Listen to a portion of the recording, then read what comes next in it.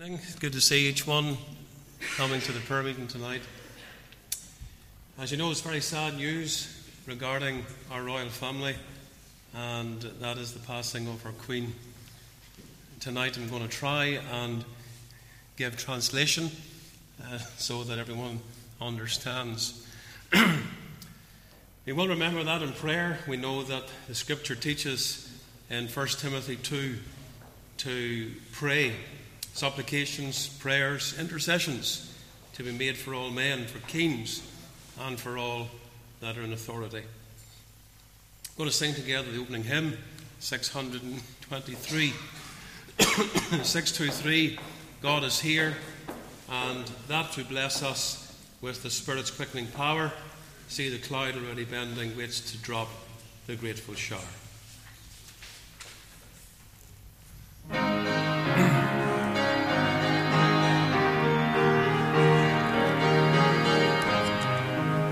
Stand to sing.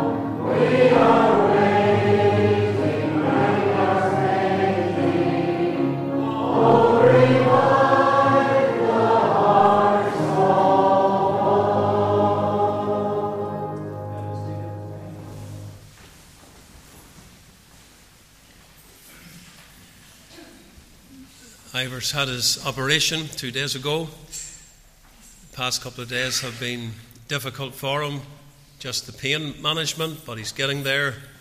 And he phoned this evening wanting me to express his thoughts about you. You've remembered him, you've prayed for him, and he says thank you in the Saviour's name. He's starting to make progress, and he's been moved up to the ward again out of intensive care. As you saw in the WhatsApp group, if you have it, our sister, Mrs. Jean Macaulay, she had a fall last night and she has ended up in hospital and was to be transferred to Altnagilvin because that's where they can deal with a broken hip. So please remember Jean at the throne of grace and continue to pray for Ivor. And as we mentioned at the very start of the service tonight, we think of the royal family in their time of grief. Let's bow together, seek the Lord in prayer.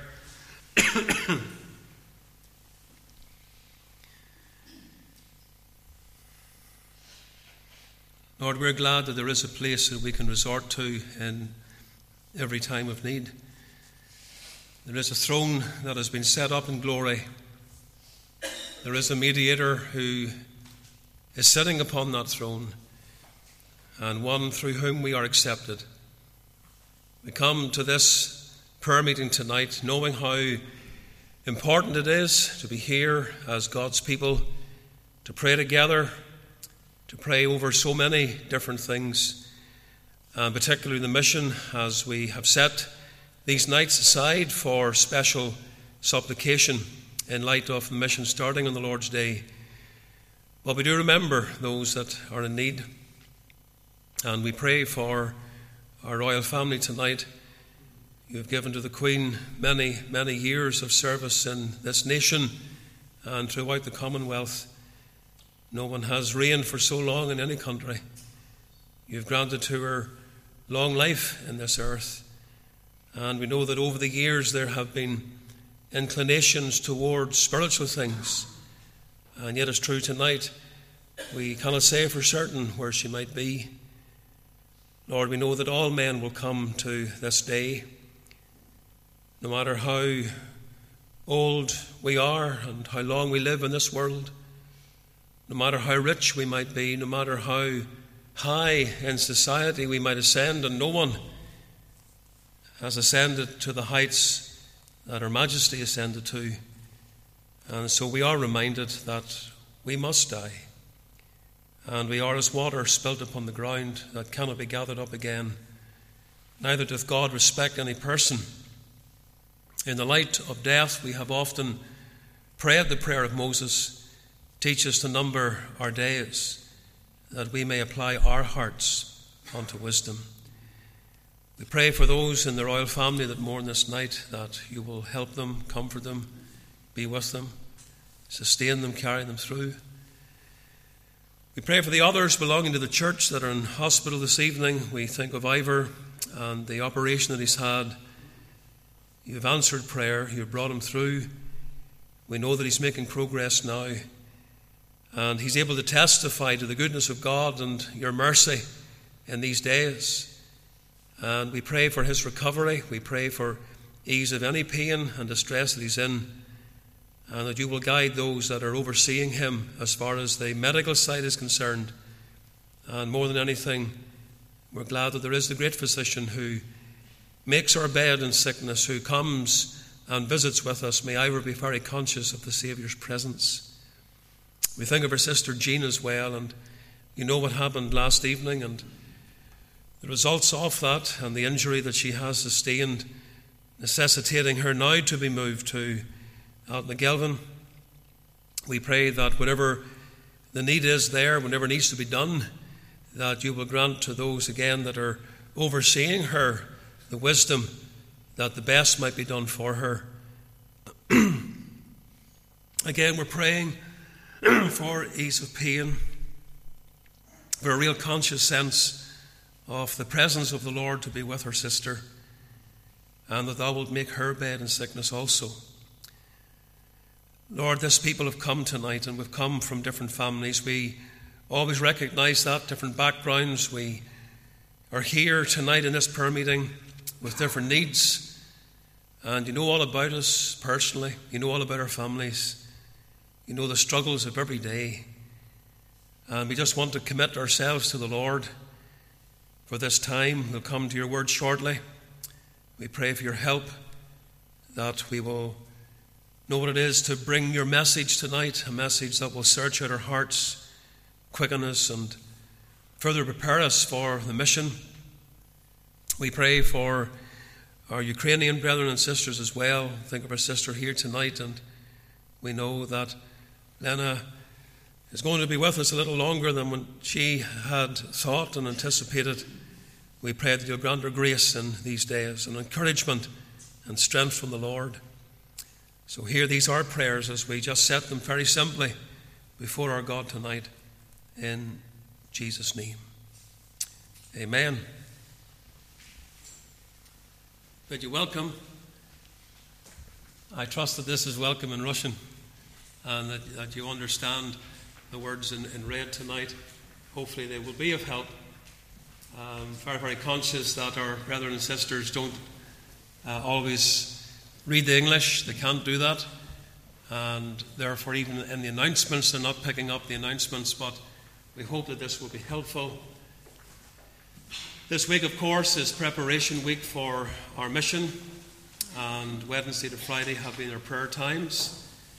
I'm not going to make any other announcement. You know the announcements for Saturday, the barbecue, and Saturday night. You know the announcements for the Lord's Day. But I do want to mention just quickly that we've been able to send some help for these two orphan girls to help with some of their school needs and obviously food and so forth in their dire straits. The wee girl of 9, obviously the taller one, celebrated her 10th birthday just the other day, and our brother sent this photograph of that. In India, the work of feeding the 90 orphans continues, and these are just some of the pictures sent to me this week.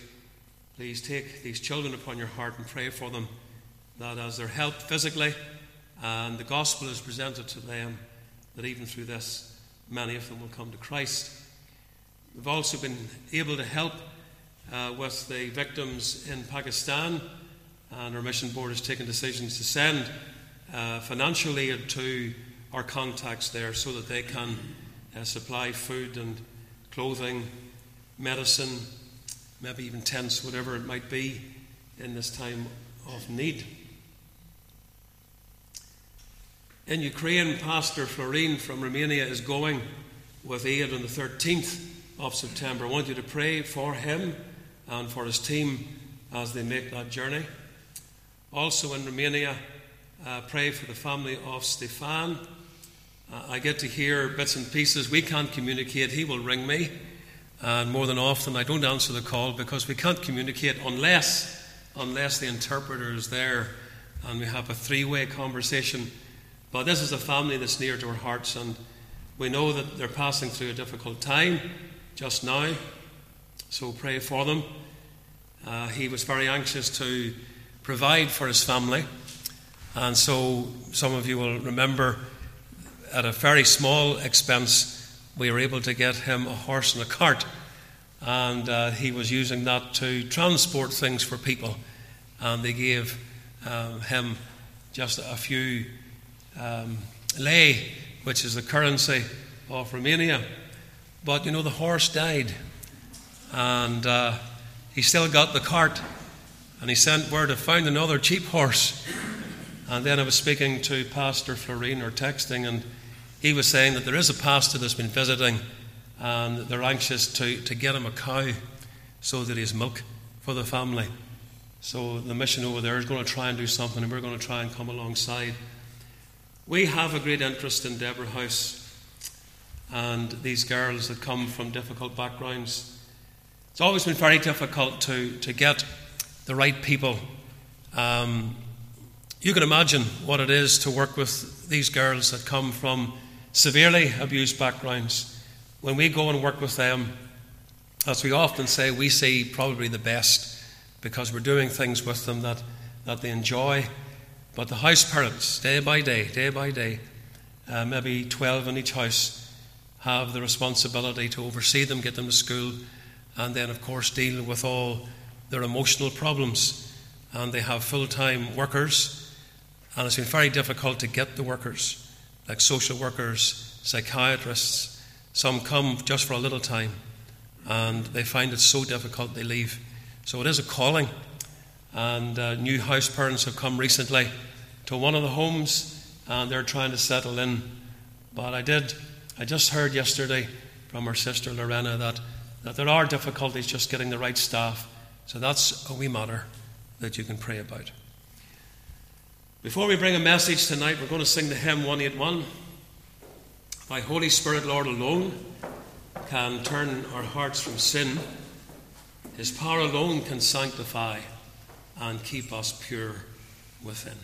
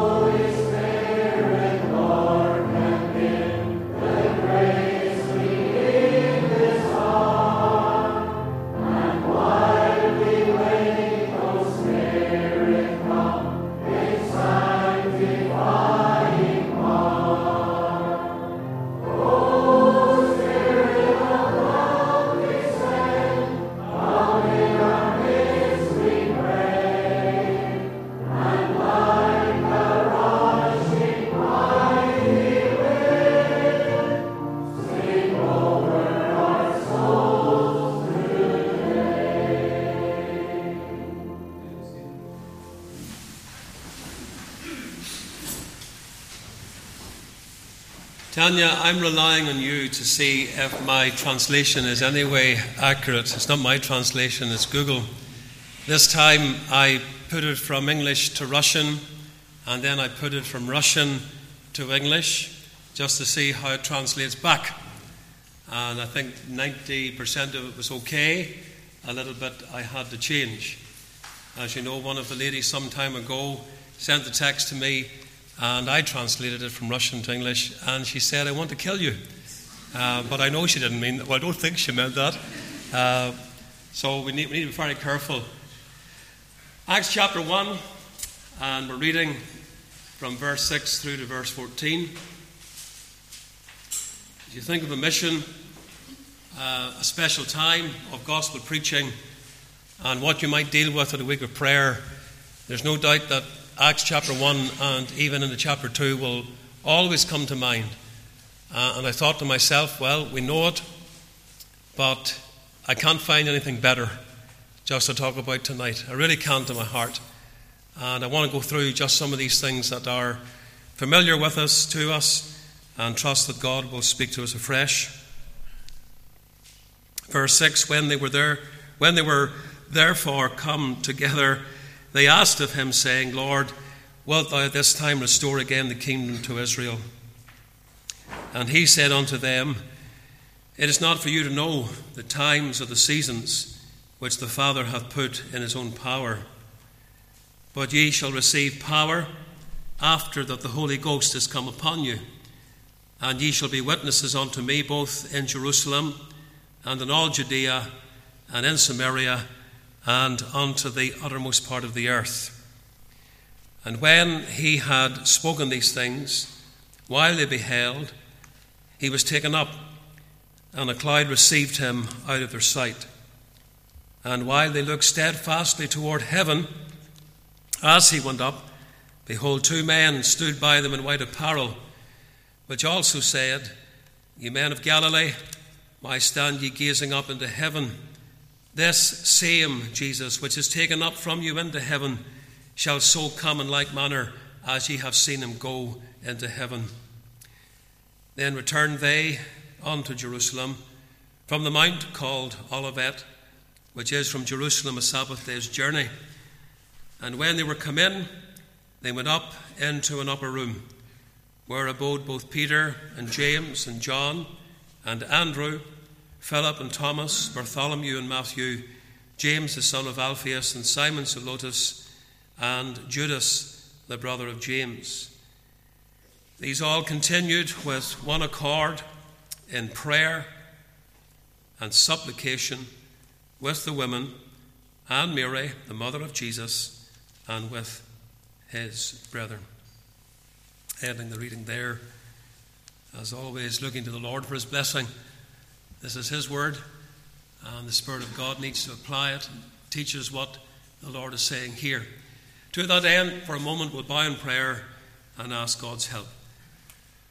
Our Father, by way of preparation for our season of prayer tonight, in light of the mission, we come to your word.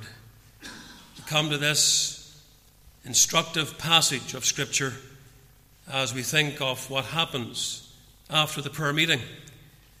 And Lord, we pray that something similar will happen in our day after our prayer meetings, that we'll have a visitation of God, that the Spirit of God will come and be poured forth manifestly, and that we will see a great work done in our day and generation, even a multitude converted unto Christ.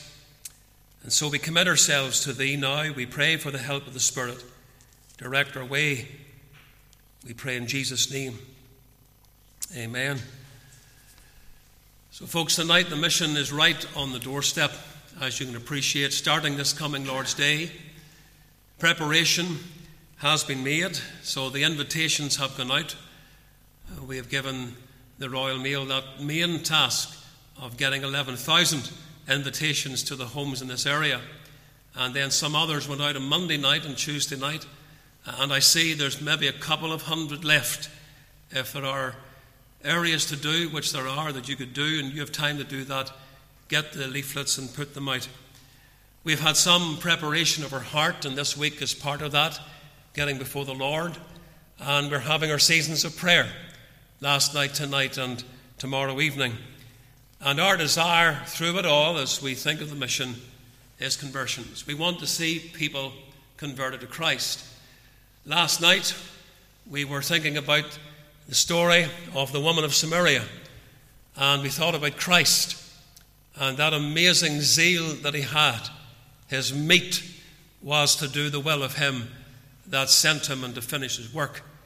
And then we saw how the Lord wanted to convey that zeal to his church. And immediately after, he says to his disciples, you lift up your eyes now and you look in the fields, for they are white already to harvest. And we want to catch the vision that Jesus had. This is what he wants us to see. And then we thought about the wonderful result of what happened and the reward that is given, even entering into other people's labours. But whether we sow, whether we reap, we're going to rejoice together, and the Lord will reward us for what we do, and especially in the context of bringing others to Christ, which that whole passage is to do with. This is our desire, to see men saved. And this is what we pray for. All the time we long for men and women to be brought to Christ here in this district, in our families, friendship circles, throughout the town. Now, we are blessed and encouraged when we hear of God moving in the salvation of souls. Whether it's the individual coming to Christ, as it was at the beginning of the story in John chapter 4, the woman of Samaria who finds the Lord, the Messiah, or whether it's in the multitudes as the story goes on to unfold, and that great company of people from the city of Sychar trusting in Christ. When we hear of souls being saved, whether it's one or many, our hearts greatly rejoice.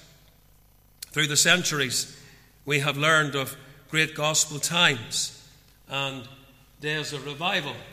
Some of the examples I was thinking about today, you could not bypass 1859, the year of grace in Northern Ireland, when God moved in such a manifest way, and how that those men prayed in Kells schoolhouse, and the revival months later broke out in Kells and Connor, spread throughout County Antrim into the other counties, and at least 100,000 souls were swept into the kingdom of God in that year. Some reckon twice as many, maybe as many as 200,000. We cannot help but think of what the Lord was doing in the early part of last century, particularly in the 1900s, through the ministry of W.P. Nicholson, who was known as the tornado of the pulpit.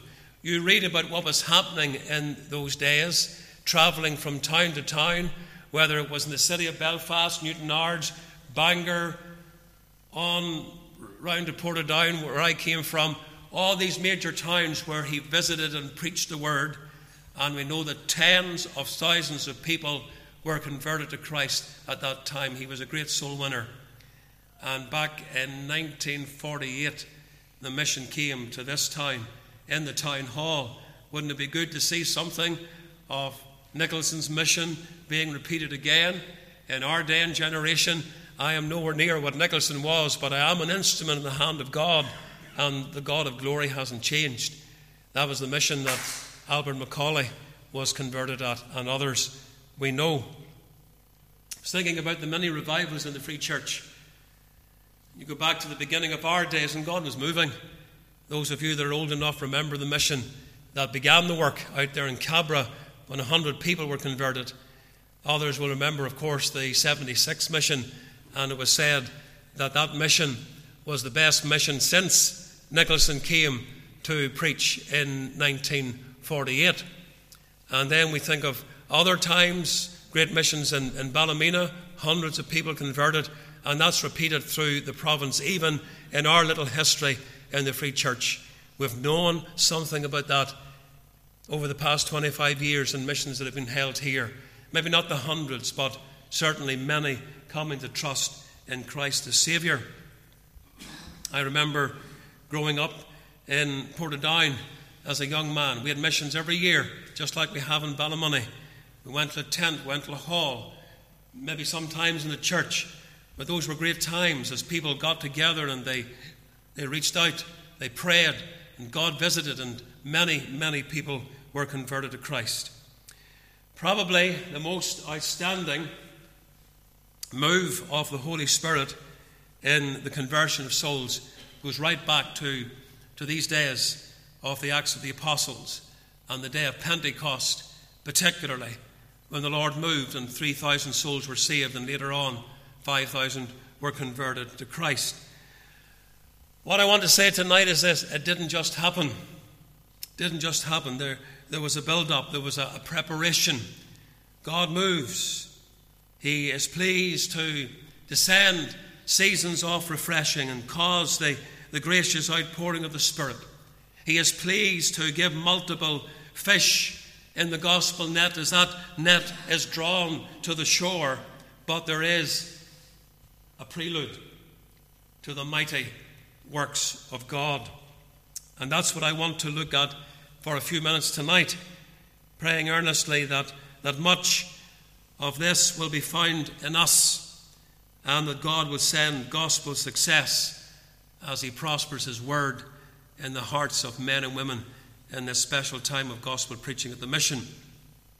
First of all, we want to think about the promise to the church.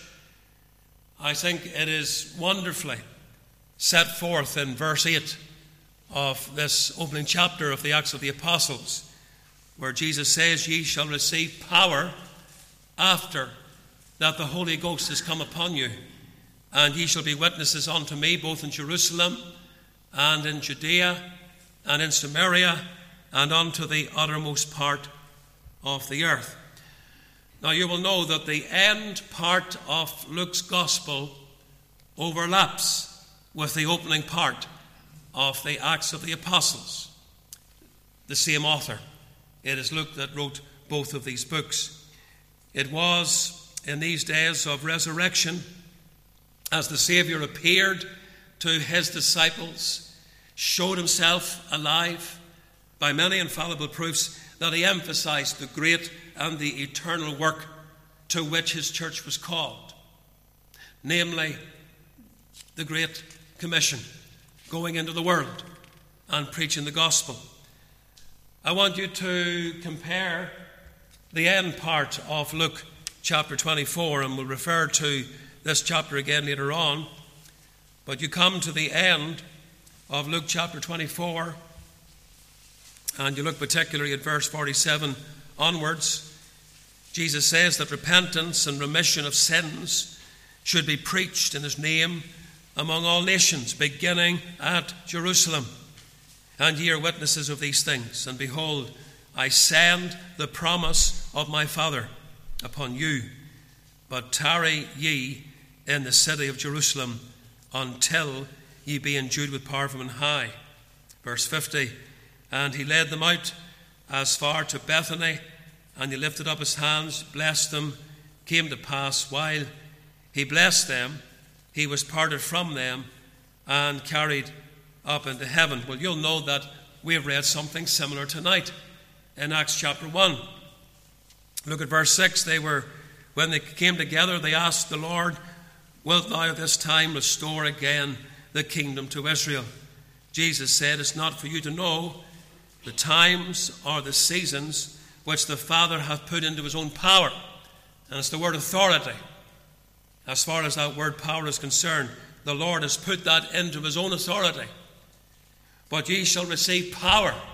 This is the mighty power of God, the Holy Spirit of God.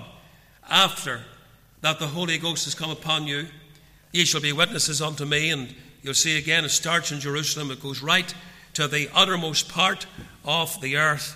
And verse 9, when he had spoken these things, while they beheld, he was taken up, and a cloud received him out of their sight.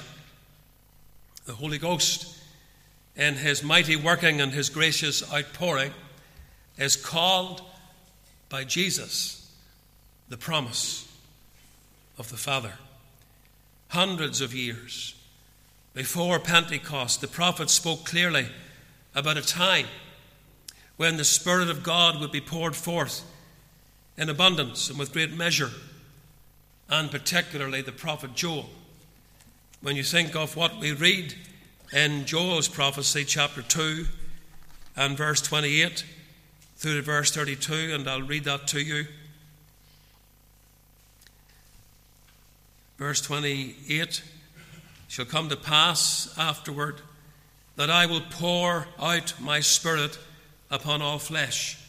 Your sons and your daughters shall prophesy, your old men shall dream dreams, your young men shall see visions, and also upon the servants and upon the handmaids in those days will I pour out my Spirit, and I will show wonders in the heavens and in the earth, blood and fire and pillars of smoke. The sun shall be turned into darkness, the moon into blood, before the great and the terrible day of the Lord come. And it shall come to pass that whosoever shall call upon the name of the Lord shall be delivered or shall be saved. For in the Mount Zion and in Jerusalem shall be deliverance, as the Lord hath said, and in the remnant whom the Lord shall call. Now this is what Peter refers to, this promise of the Father. You come to Acts chapter 2 in the sermon that the apostle preached, and you're going to read similar words that I've just read from Joel's prophecy. And Peter says, people suspect that there's something wrong with these men. I can't even understand what they're saying. They're saying, are they drunk? Peter says they're not drunk. This is that which was spoken of by the prophet Joel. And then he quotes from this prophecy to do with the promise of the Father, the pouring out of the Holy Spirit. for your encouragement tonight. And I hope that you are encouraged by it. Such a work of the Spirit is for today. It didn't stop at Pentecost. And when you go into chapter 2 of the Acts of the Apostles, mark what it says in verse 39. For the promise, previous verse says, ye shall receive the gift of the Holy Ghost. For the promise is unto you, to your children, and to all that are far off, even as many as the Lord our God shall call. I've often thought about that text. You go back to the day of Pentecost, Peter's preaching. He's referring to the gift of the Holy Spirit. He says this promise is to you, the people that were there gathered. This promise is for your children. But thank God for the next two phrases. For he says this promise is also for as many as are afar off, and as many as the Lord our God shall call. And so looking down through the centuries of time, Peter is able to declare that the promise of the Father is for those that are away down the centuries. They are far off, and as many as are called. Are you called tonight in grace? Has the Lord saved you? Well, then this promise is for you. I want you to note carefully that the promise ought to be pleaded in prayer. How do we receive the Holy Spirit? How do we know the fulfillment of the Spirit of God and this promise in our lives? By prayer. And in Luke chapter 11, verse 13, and the Lord's been dealing with the subject of prayer, and he comes to this great and amazing verse about the Holy Spirit. If ye then, being evil, know how to give good gifts unto your children, how much more shall your heavenly Father give the Holy Spirit to who? To them that ask. When we come and ask, we ask in prayer. Christ promises that he will give us the Holy Spirit. The power of the Spirit is bestowed in answer to prayer. He is given to those that wait. Remember the end of Luke chapter 24 and verse 49. We read the words, tarry, I send the promise of my Father, but tarry ye in the city of Jerusalem until ye be endued with power from on high.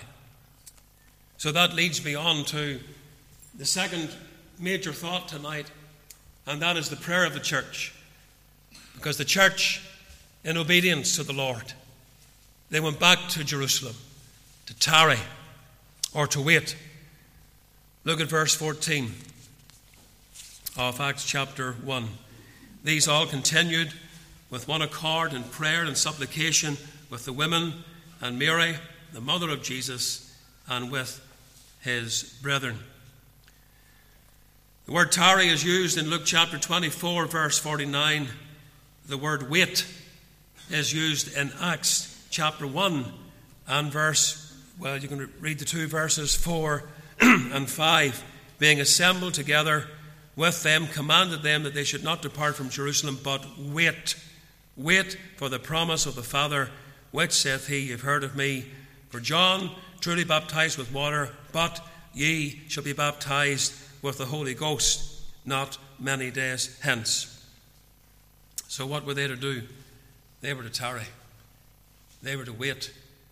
They were to get to the place of prayer. I see them there in that little upper room before the Lord, and they're waiting. They're tarrying. They're pleading. They're calling. They are asking the Lord, I'm sure, to fulfill his word and his promise and to send the Holy Ghost. It's always good to note who the participants were. And we read it there in verse 14. Who were gathered on this occasion? Who were in the prayer meeting? I don't need to overemphasize this because you know the leadership of the church was there. And the men's names are mentioned. Not only the leadership, but the women were there, particularly those women that had been with Christ in his ministry. His dear mother was there. His brethren, very probable his half-brothers, they were there.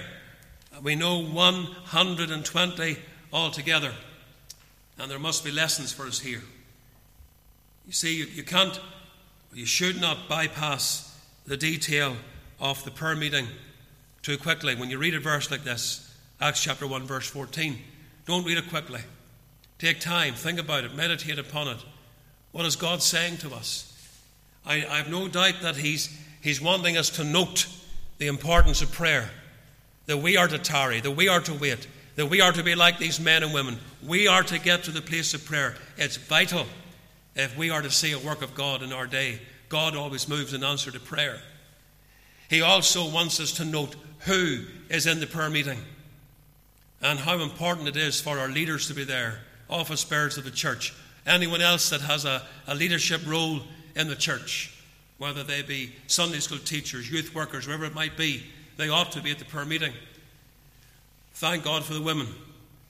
We read about the women. Our prayer meetings are blessed with many of our dear sisters who come to the throne of grace, and we thank God often for you. And the brethren, well, there's no half-brothers of Christ living today, but we can think of the brethren in Christ. And if you're saved and you're a man, you ought to be at the prayer meeting, as many as possible, getting to the place of prayer.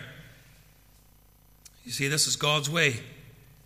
Don't you think for one moment tonight that there's a different way, or that there is an easier way to secure the power of God and to witness the conversion of souls? There's not. Sometimes people might wonder why I keep harping on about the prayer meeting and how important the prayer meeting is, and why we want you to be at the prayer meeting, and why we sometimes direct ourselves to the youth of the church, praying that they'll have an interest in the prayer meeting and start coming, and they need to fill the ranks of the older ones. The older ones are passing on towards older age and maybe infirmity, and they can't always be at the prayer meeting. Our young people need to be there, learning the importance of prayer, learning that God moves in answer to prayer. If they want to see a work done, then it must be through the avenue of prayer. It is the way to blessing. So if we're going to see revival, if we're going to see the outpouring of the Spirit of God, indeed, if we're going to see sinners converted like what happened on the day of Pentecost, we must be in the place of prayer. Can I mention a third thing by way of the prelude upcoming to the mighty work of God and the salvation of souls? The partnership of the church. I've tried to add a few more things in there. If I miss one or two, don't worry about that, but it is for the benefit of those that maybe can't understand the English. But the partnership of the church. We come back to this verse 14, and it says there, they all continued with one accord.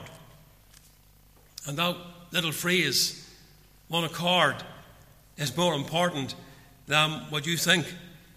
It is highlighted the fact that these people, men and women from different backgrounds, with different personalities as they did have, were of one mind and of one heart.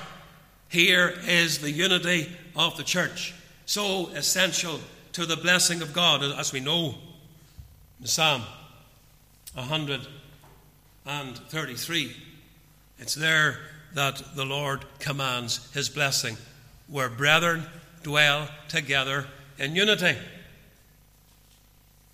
It carries the idea, this little phrase, one accord, it carries the idea of many notes in harmony,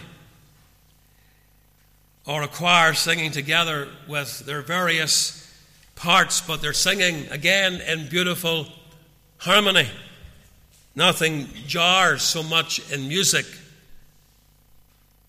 when you hit a wrong note. And I suppose it's true, it's the same with singing. Nothing jars as much in singing when somebody's out of tune. If you're out of tune, just you keep singing, but it might be jarring to others if they hear you. Susan, have you any thoughts? I just had a thought. Do you remember when I learned to play the trumpet? I became 40, and I had this ambition. I always wanted to play the trumpet. And I got this trumpet, and 6 weeks later I played in church. You remember, nobody knew about it. And it was the old church. I brought it from behind the pulpit. And I didn't do too badly, I have to say, in modesty. I didn't do too badly, but there was the odd wrong note. And Susan's head, just as you know what happens, she puts her head down when that happens. You see, it jars. It jars. But when we're with one accord and the notes are playing in harmony and the choir is singing in harmony, it's beautiful. And that's what Christian unity is like. What is described here in this little phrase, one accord, is a declaration of the mind and the will of God among His people. This is one of the essential characteristics which ought to be stamped indelibly upon the body of Christ if we are going to see the blessing of God. Ephesians chapter 4 is an important chapter.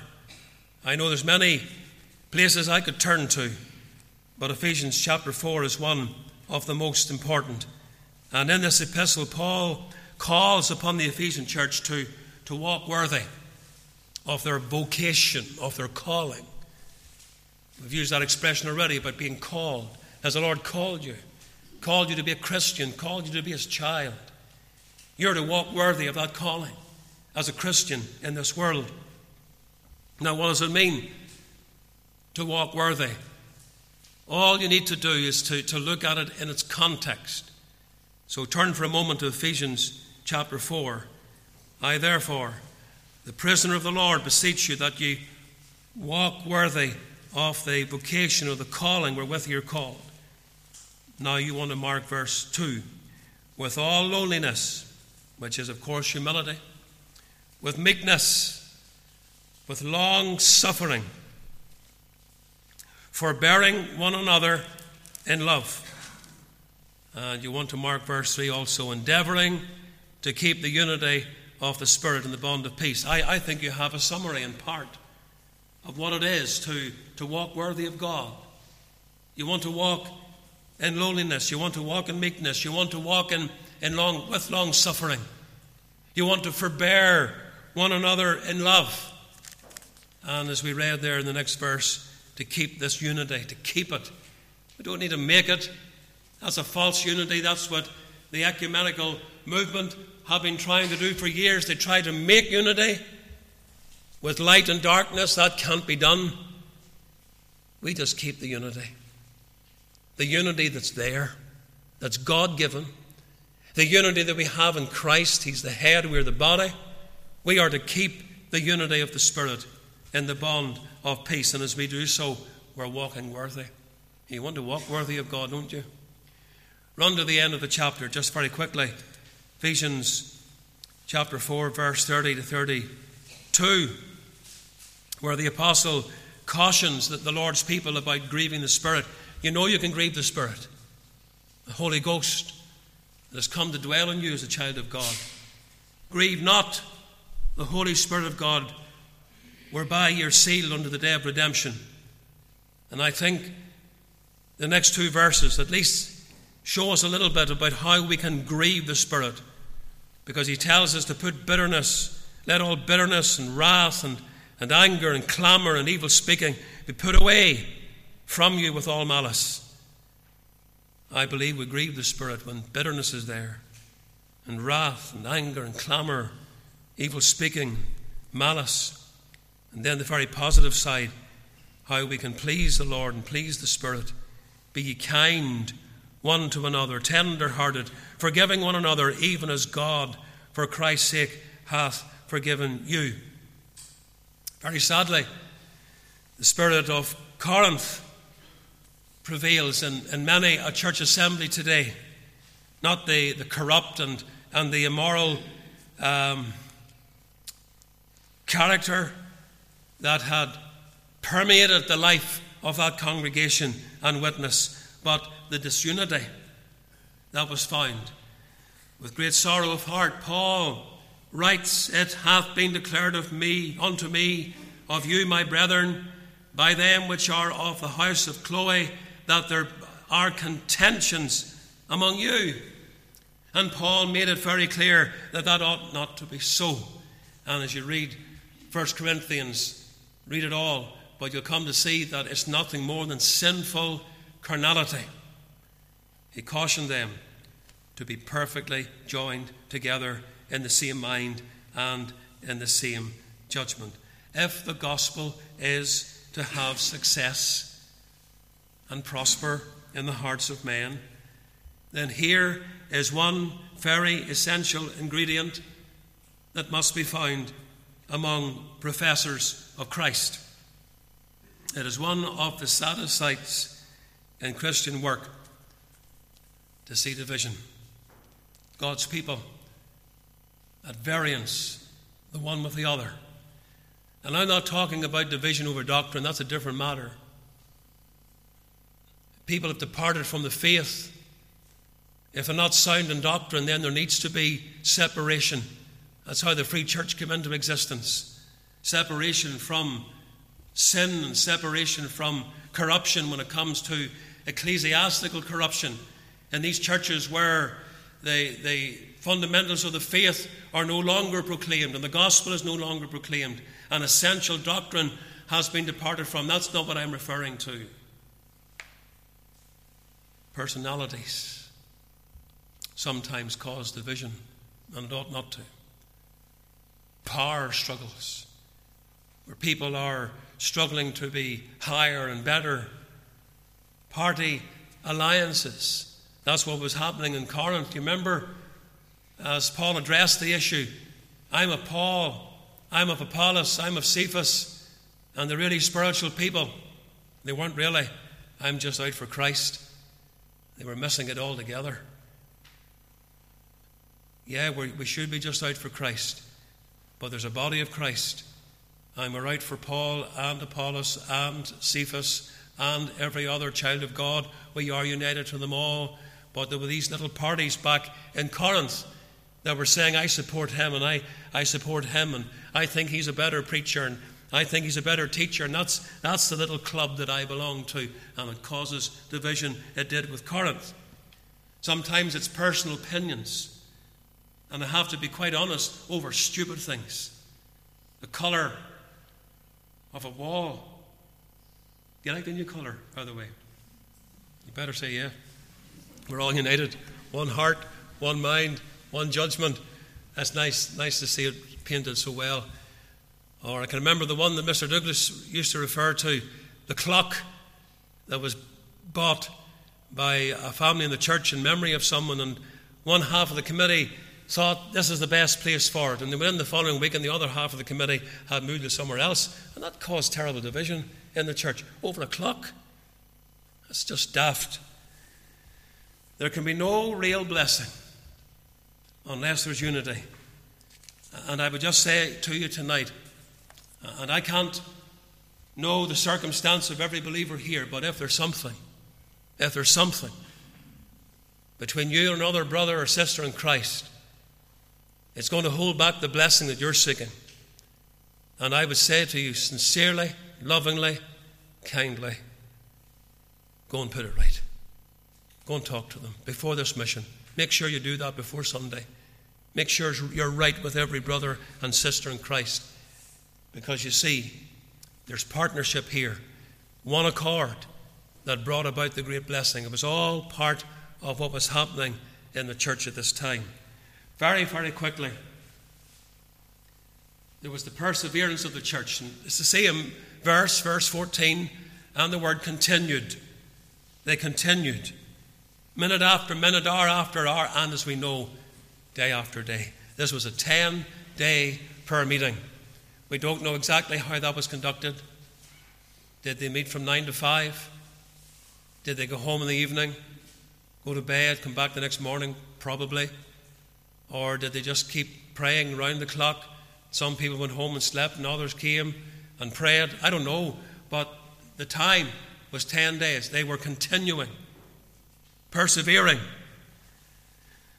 Look who gives this account by inspiration, he knew something of the value of this, because it was Luke who recorded the teaching of Christ during his ministry regarding perseverance in prayer. Haven't time just to look at it, but you think of Luke chapter 11 and verse 5 to 10. And that whole section of teaching from the Lord is to do with perseverance in prayer, importunity, going, knocking on the man's door until you get what you desire. And the Lord is teaching, keep knocking at the door of heaven until you obtain your heart's desire. Ask, keep on asking. Seek, keep on seeking. Knock, keep on knocking. And you can note the story that the Saviour told in Luke chapter 18 of the widow woman who kept coming to the unjust judge until she was avenged of her adversary. And the Lord again is teaching, you keep coming to the judge of all the earth, not the unjust judge, but the righteous judge, the God of glory who loves you, who is ever compassionate towards you. Keep coming to him until you obtain your heart's desire. I want to be named among the men in the Bible that were importune. The Abrahams kept coming to the Lord as he prayed for Sodom. Like Jacob, wrestled the whole night through, wouldn't let go until God blessed him. We think of Moses, 40 days and 40 nights up there alone with God as he interceded on behalf of Israel. You want to be named there, brethren and sisters, written across every aspect of God's work, and particularly prayer, are the words of Scripture. Be not weary in well-doing, for in due season ye shall reap if you faint not. Prayer is well-doing, part of our well-doing for God. Don't be weary in it. Don't give up. Don't let the devil stop you from getting to prayer meetings and to getting to your own quiet time before the Lord. And then, of course, we have the power of the church. And this is what happens on the day of Pentecost. This whole prelude that I've spoken about tonight resulted in the outpouring of the Spirit of God in Acts chapter 2. When that day of Pentecost had fully come, they were all with one accord in one place. And suddenly, very often that word is used in the moving of God, suddenly. May God move suddenly on the Sabbath day, suddenly at this mission. There was this sound from heaven, the rushing mighty wind filled the house where they were sitting, appeared unto them, and in verse 4, they were all filled, all of them, with the Holy Ghost, and they began to speak with other tongues, other languages, as the word is, as the Spirit gave them utterance. They were able to speak the language of the people that were gathered in Jerusalem that day. That was the true gift of tongues, by the preaching of the gospel, that men might hear the message of Christ. The Holy Spirit descends in answer to the united, persevering, importune, fervent prayers of the church that met together and pleaded the promise of God. And I'm just putting it to you tonight as we come to pray. This is the indispensable need of the Church of Jesus Christ in our day. And when the Spirit comes, then there'll be a mighty work. We know there was the preaching of the church, and they went out to preach the gospel. The reference there is not Acts 2 and 2 and 4. That was previously. It's really from when Peter stands up. The men go out in Jerusalem. They stand up and they preach the word. Sinners are converted to Christ. Peter, especially as we know, is used of God in this incident. Christ was the center of his discourse, and that was important. Christ must always be the center of gospel preaching in his crucifixion and resurrection. And then there's this great work of conversion. The thousands are brought to Christ. It's maybe my faith that would lack tonight to say that in this mission thousands will be brought to Christ, because this was probably the most outstanding work of God in that day. maybe through the whole age of the Christian church. But can we not say by faith God can save the dozens? He could save the scores of people. May the Lord help us to prepare. And part of that preparation is what we're talking about tonight. We're thinking of prayer, and coming to God, and being united together. May the Lord help us for Jesus' sake. As we come to pray, let's sing, O breath of life. Come sweeping through us. Revive thy church with life and power. O breath of life, come cleanse, renew us, and fit thy church to meet this hour.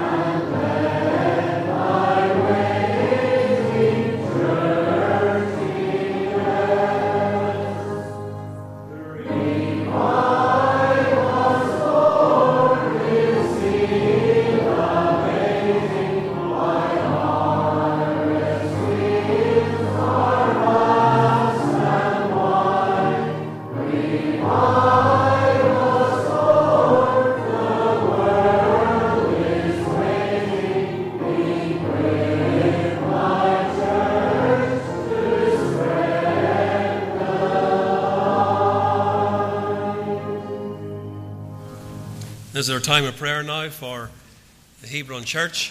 Thursday night has been our normal night, midweek service. So we're saying good night to those tuning in on the internet. Trust that you've been blessed and challenged. And now the church here comes to pray.